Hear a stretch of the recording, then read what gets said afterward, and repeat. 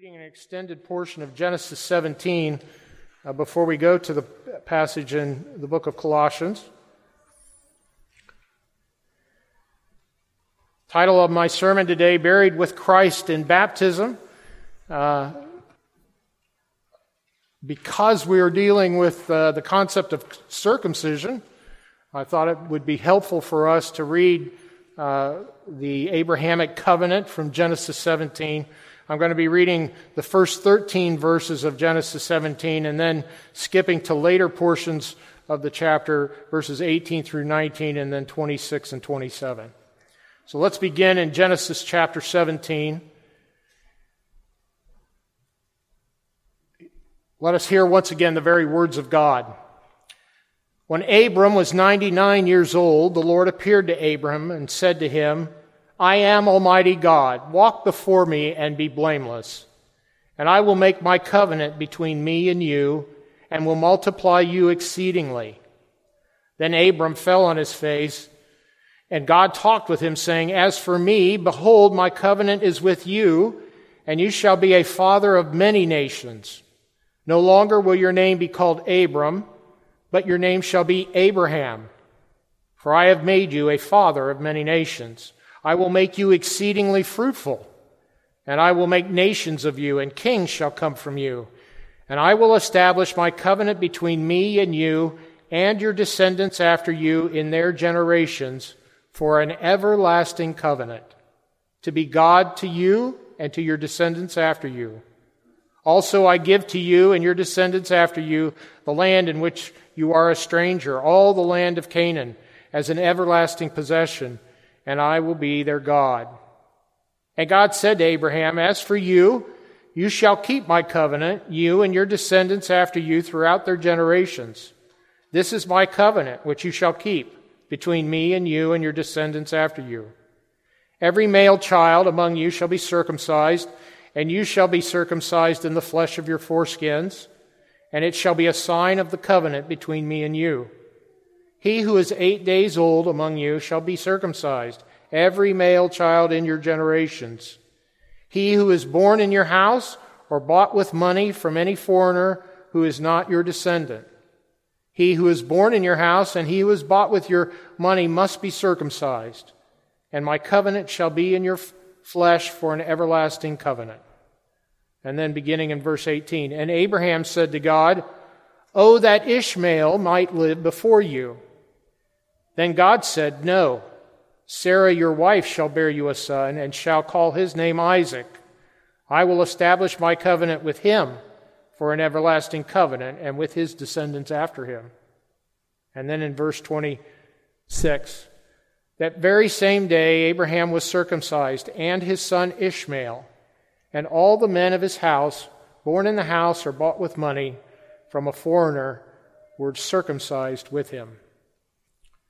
And now let's go to our text for today, Colossians chapter 2. I'll be reading verses 11 through 15. In him you were also circumcised with the circumcision made without hands, by putting off the body of the sins of the flesh by the circumcision of Christ, buried with him in baptism, in which you also were raised with him through faith in the working of God who raised him from the dead. And you, being dead in your trespasses and the uncircumcision of your flesh, he has made alive together with him, having forgiven you all your trespasses, having wiped out the handwriting of requirements that was against us, which was contrary to us. And he has taken it out of the way, having nailed it to the cross. Having disarmed principalities and powers, he made a public spectacle of them, triumphing over them in it. The grass withers and the flowers fade, but the word of our Lord stands forever. Let us pray together.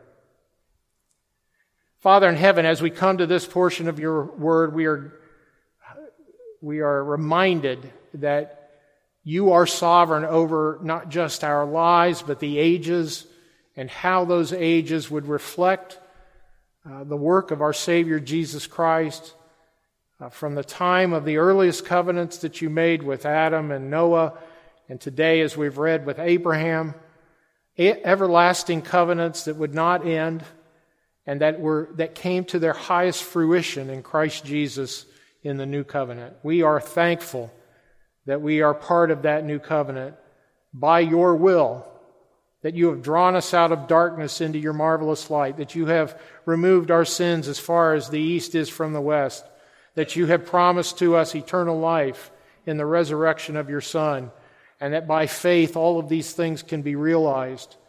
And so, Father, as we do trust you for them, knowing that you are always faithful to your promises, that you never slumber or sleep with regard to your promises, but that you keep them for eternity, we rest in that, knowing that we are your children, that you bought us with a price, the price of the blood of our Savior Jesus, which was sufficient to bring redemption for us, and we are grateful. Bless us now as we consider this passage and the importance of baptism in covenant keeping, and we ask this in your Son's name and for his sake. Amen. Well, brethren, we've been progressing through Paul's epistle to the Colossians and have this Sunday come to chapter 2, verses 11 through 15. Here Paul connects very succinctly the Old Testament sacrifice of circumcision to the New Testament sacrament of baptism. As I pointed out last Sunday, by God's providence, by his sovereign guidance, we have come to this particular passage on a day when we are going to witness a baptism in our own church of a covenant child. So God shows us both in the Scriptures a didactic understanding of this sacrament, but also a very visible one today in the life of our church, and we're grateful. This doctrine that's being taught by the Apostle Paul is being practiced in our church today, as I've mentioned, and so the orthodoxy, our right understanding of the Scriptures, is being brought out in our orthopraxy today, and so we talk about that often. Faithful practice to God follows a faithful understanding of the Scriptures, and so today we want to look at baptism a little more particularly. Before we look carefully at our passage in Colossians 2, I must relate to you all some of the distinctives of the time in which Paul was writing, because the struggles in the church in that first century that they were experiencing aren't terribly dissimilar from our own. So if I point those out, I think it would be helpful for you to have that in mind as we think about the circumstances today. In the first century A.D., the church in its infancy was just beginning to take on its own identity apart from Judaism. In the first century, prior to the fall of Jerusalem, Christianity was considered a sect of Judaism, a part of it. And in large measure it was, because it was only when the gospel went forth, you'll recall Jesus' commandment to his disciples in the Great Commission, go to Jerusalem, Judea, and then the uttermost parts of the world. It begins at a place where there's a concentration of Jews, but then quickly spreads beyond that to the whole world. But in the first century, its identity was really tightly hinged to that of Judaism. That would change in 70 A.D. when Jerusalem would fall. Judaism in its monolithic form became scattered. And even the church would scatter too. But for our benefit, the church scatters at that time. The diaspora of the church, the dispersion of the church, brings about the gospel going forth to many, many peoples, far beyond the Jews. Paul is writing to the Colossians, and this church is being plagued by an error because of the closeness of Christianity to Judaism. And what is that error? Well, it was the error of legalism by the Judaizers. They're not the only church in the New Testament that's suffering from this, the Colossian church. We also see that the church in Galatia suffers from it, and the church in Ephesus suffer from the same problem. The Judaizers were saying to the church, for you to be part of the church, you men must be circumcised, as was the case in the Old Covenant. And that was an error, and Paul is dealing with that very error in this passage more completely in his letter to the Galatians, but also in the latter part of his letter to the Ephesians. Now, I want us to try to look at this situation from an overhead view, not from an outer space view, that's too far away, but just from a perspective from above to see what the circumstance is. God has had a covenant with his people in the lineage of Abraham for nearly 2,000 years, approximately 1,900 years at the time of this writing. It was 1,900 years prior to that time that this Abrahamic covenant was given by God to Abraham. That's why I had us read Genesis 17 at the beginning of the lesson today. And God has required of his covenant people a sign of entrance into his covenant with Abraham. And that covenantal sign being circumcision.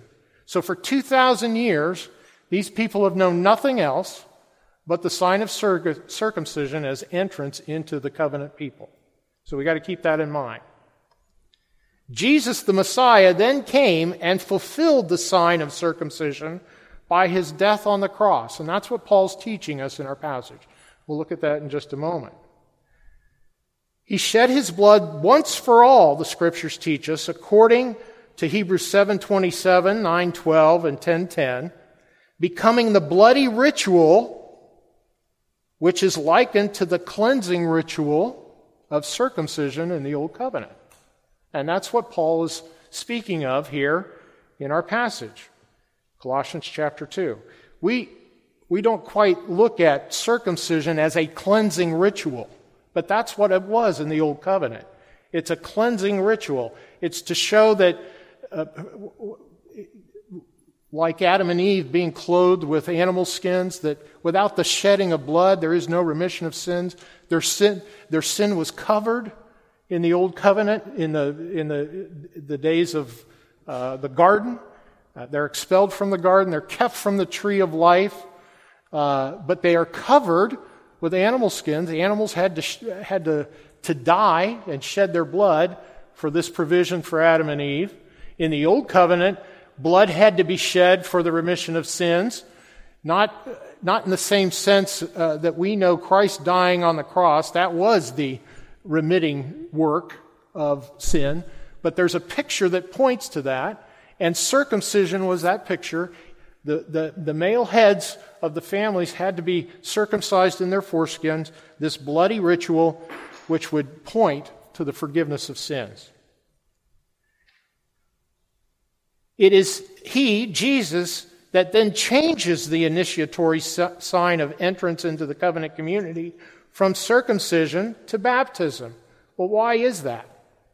Because his death was a once-for-all death. No longer would blood have to be shed for the remission of sin to either point to it or actually remit the sin. It's all been culminated in Christ. So Christ then says there will be a new sign of coming into the covenant community, and that sign is baptism. And we see this in Matthew 28 when he commissions his disciples to go into all the world baptizing the nations.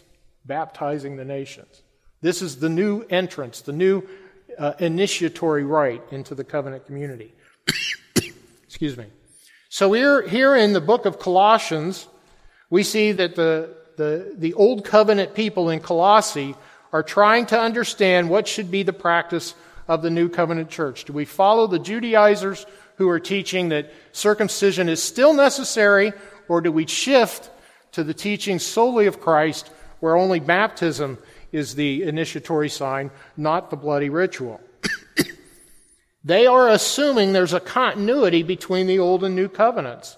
This is what's interesting about the passage. Paul is talking about a continuity. He is saying there is something from that old covenant ritual that's happening even in the new covenant with Christ.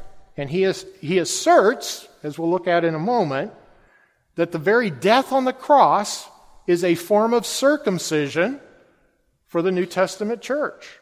Christ's death on the cross. It's a circumcision without the hands of men. that God is circumcising hearts through the work of Christ on the cross. So we'll look at that here in a few minutes. So the Apostle Paul's writings in the first century A.D. has had to deal with this problem of various churches, Galatia, Ephesus, Colossae. And Paul is carefully teaching the church here in Colossians 2 that there is continuity between the covenants, but it's not the outward practice of the sacrament of circumcision. That's not where the continuity lies. And that's what we're going to focus our attention on. The continuity is in the work of God in the hearts of those who are covenant community members. And God does that by His own will, where He opens our hearts and our minds to this work, the work of circumcising or changing the heart of stone into a heart of flesh, as is described in Ezekiel 36. He's doing that work, and Paul is likening that to circumcision. He's cutting away the stone, and He's giving us a heart of flesh, the flesh that remains. All right, with those things in mind, how does this relate to the church in the 21st century A.D.? We don't really struggle with the notion of circumcision, although I will say, when new children are born into male children are born into the families, I often get questions about circumcision for those new children. And suffice it to say, for those of you who are still hoping to have children, haven't had any yet, for those that anticipate some of these things in the future, let me say this. The Bible does not require circumcision, but neither does it prohibit it.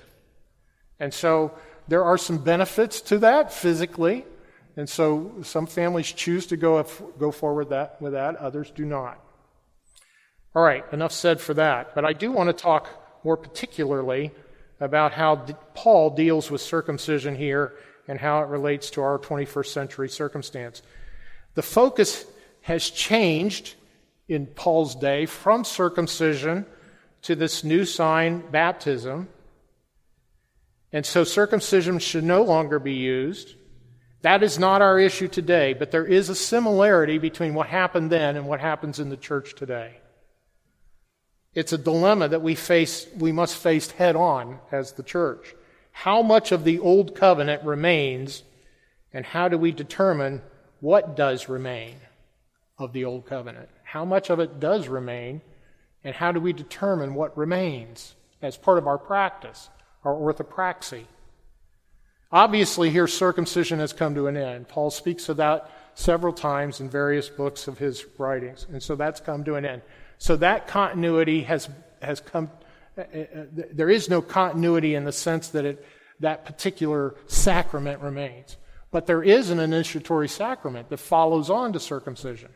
So there's a sense in which there is continuity. There must be a sacrament of God to come into the covenant community. The form has changed, but the necessity of the sacrament hasn't. And so that continuity remains. So what is this particular dilemma? I've mentioned that we have to answer the question, how much of the old covenant remains? After all, we've just read from Genesis 17 that God has made an everlasting covenant with Abraham. An everlasting covenant with Abraham. And if you look at all 5 major Old Testament covenants, whether it be the Noahic covenant, the Abrahamic covenant, the Mosaic covenant, the Davidic covenant, the Adamic covenant, all 5 of them have an everlasting aspect to them. So there must be some continuity. Where does it fall? How do we know how to deduce what is still remaining? Well, the evangelical church has basically come to settle on 2 possible answers to these questions. What remains? The first being that unless the Old Testament has been, the first notion in the evangelical church is that the Old Testament has been discarded as a normative revelation, and we are only to do those things that are taught in the New Testament and that are specifically commanded or taught by example from the New Testament. That's one position. That the Old Testament, one theologian says that the evangelical church regards it as a discarded first draft. It's as if God got it wrong in the Old Testament. But the New Testament, God got it right in His Son, Jesus Christ. That's one version of the modern church's look at it. That's not my version. That is one version. Unfortunately, I held that version for many years, but I don't hold it any longer.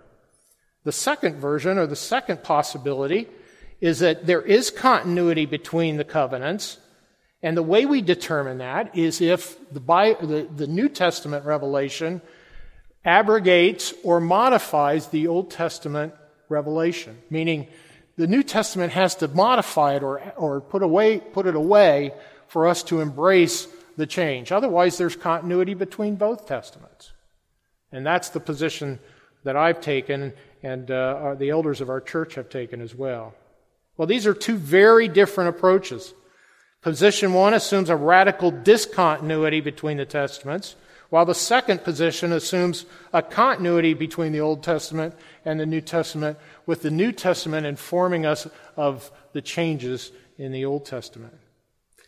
The Apostle Paul most definitely links baptism and circumcision together in our passage. And so let's go to our passage now and begin working through it. Verse 11, "In him you were also circumcised with the circumcision made without hands, by putting off the body of sins of the flesh by the circumcision of Christ, buried with him in baptism, in which you also were raised with him through faith in the working of God who raised him from the dead." So Paul says, in him you were also circumcised. So he's not saying circumcision doesn't happen any longer. He's just turning the focus to a different place. It's not the foreskin of the flesh that needs to be circumcised in the new covenant, but rather,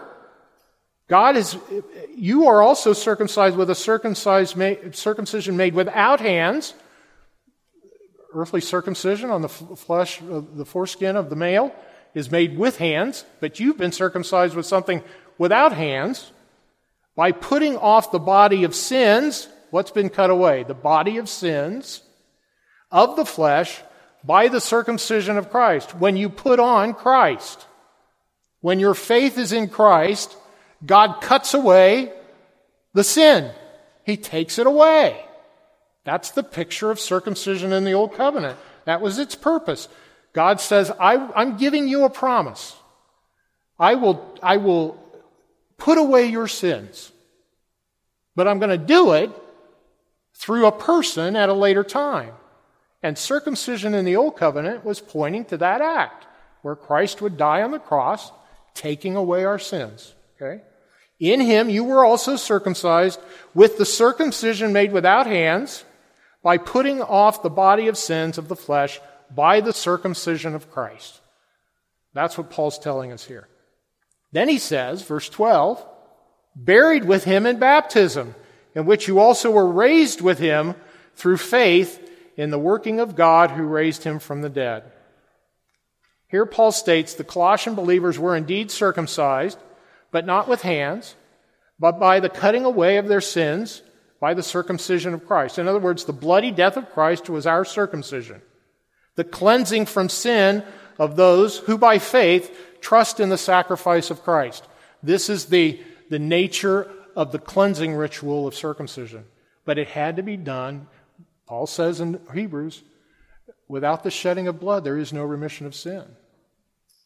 So this had to be accomplished by that act of Christ on the cross. Now, we must not lose sight of the fact that circumcision in the Old Covenant was the cleansing ritual, and it signified the cleansing from sin for the Old Covenant believer. Was that changed in the New Covenant? That's a question. Was it changed in the New Covenant? Is the necessity of cleansing from sin any less important in the Old Covenant as it is in the New? No, I think it was just as important in both covenants. The difference being that the Old Covenant sign of shedding blood is accomplished in Christ's death on the cross. Jesus said, "I have not come to abolish the law, but to fulfill it." Did he not say that in Matthew chapter 5? And what was the law pointing to? The remitting of sins. Even in the passage here, Paul talks about the law itself is the thing that condemns us because we cannot keep it. We cannot keep it. So something has to happen for us to be become righteous in the sight of God. And Jesus does that on the cross and in his resurrection. This is Paul's primary point. We have been circumcised in Christ, washed in his blood for the remitting of our sins. Circumcision has not been abolished, it's been completed. That's the notion that we have to get in our heads. Circumcision has not been abolished, it's been completed. And without our hands, it's been completed in Christ's death. So then, what remains? If circumcision represents a bloody death, then what does baptism represent? Our passage clearly states that baptism is the representation of the resurrection. Buried with him in baptism, in which you also were raised with him through faith in the working of God who raised him from the dead. Baptism visualizes for us the washing of regeneration, the Scriptures teach us, and the newness of life. The bloody ritual pointing to the cross that has taken away the curse of sin is now turned to baptism, which focuses our attention on the new life in Christ. I believe that's what Paul is teaching in our passage. Circumcision takes us up to the point of Christ's death on the cross. Baptism, once we've been washed our sins have been forgiven in the blood of Christ, we are washed for newness of life. Brethren, this gives meaning. If you think about Christ's baptism, why was he baptized? He wasn't baptized because he was a sinner. He hadn't sinned. Now, the Bible would say later, Paul writes to us and says, Jesus became sin for us that we might become the righteousness of God in him. He will take upon himself the sins of the world, the Scriptures teach us, and he will ransom for us our redemption by doing that. But he wasn't baptized for that. He was receiving a covenantal promise of eternal life that would be realized in his resurrection. And I believe this is one of the reasons Jesus was baptized. Paul then explains how this applies to the believer. And you, being dead in your trespasses and the uncircumcision of your flesh, verse 13, he has made alive together with him, having forgiven you all trespasses, having wiped away the handwriting of requirements that was against us, which was contrary to us. And he has taken it out of the way, having nailed it to the cross. Having disarmed principalities and powers, he made a public spectacle of them, triumphing over them in it. Jesus has done what? Well, we were dead in our trespasses and in the uncircumcision of our flesh, but now we're circumcised in Christ at the cross. And we've been given newness of life. And we've been raised in our baptism by that. Here we see that the old covenant requirement of the circumcision ritual has been taken out of the way, having been nailed to the cross. In other words, having been accomplished by Christ. Jesus triumphs over sin on the cross, and he triumphs over death in his resurrection. These are the two great powers of Satan and his minions, and they've both been put away, such that Jesus, in dying on the cross and rising from the dead, has disarmed principalities and powers. When you see that principalities and powers there, think Satan and his minions. And he made a public spectacle of them, triumphing over them in that. Satan thought he'd won for 3 days, and then Jesus rose from the dead. And he lost forever. Now, what is absent here from the discussion by Paul is a reference to the recipients of the new covenant sign, baptism. What's absent is that. The sign has changed, but is there a change in the recipients of the sign? Is there continuity between the covenants, or is there discontinuity? I think Paul's dealing with the discontinuity, because that's the problem in the first century church. Do we keep doing circumcision or do we stop? That's the problem. Paul says stop circumcision. It's done in Christ. He says nothing about those who receive the sign, does he? If that were an issue, don't you think he would have brought it up? I think so. Now, I'm making an argument from silence, so I got to admit that. But if my hermeneutic is correct, that we are to abide by the teachings of the Old Covenant or the Old Testament until they're either abrogated or modified in the New, I see no modification on the recipients of the sign, either in this passage or any other passage in the Scripture, in the New Testament.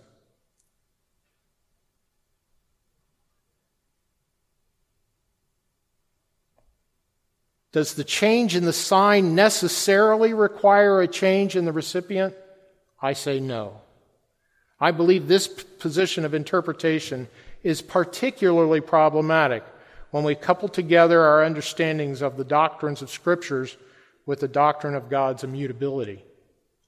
Did not Paul write to us in 2 Timothy 3:16 that all Scripture is given by God and is profitable for doctrine, reproof, correction, and instruction in righteousness, that the man of God would be thoroughly equipped unto every good work? 2 Timothy 3:16. Now let me ask this question, brethren. Did the New Testament exist when Paul wrote those words? The answer is no. Most of it had not been codified yet. And yet Paul is writing saying there is sufficient Scripture to understand all that's necessary for godliness and righteousness in the Old Covenant.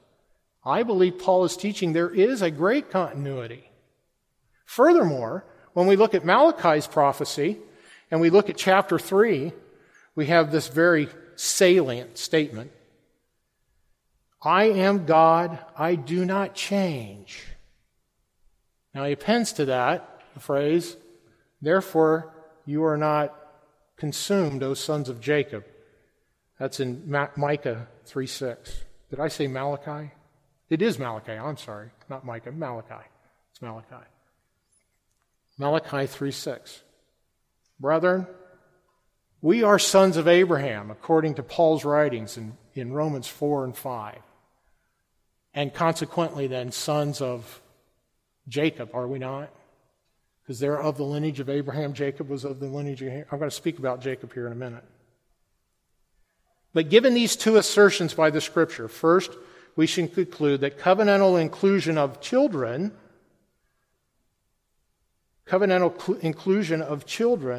should not cease in the new covenant, but they should remain as it was in the old covenant. After all, didn't Jesus explicitly say in Luke 18 that infants inhabit the kingdom of God?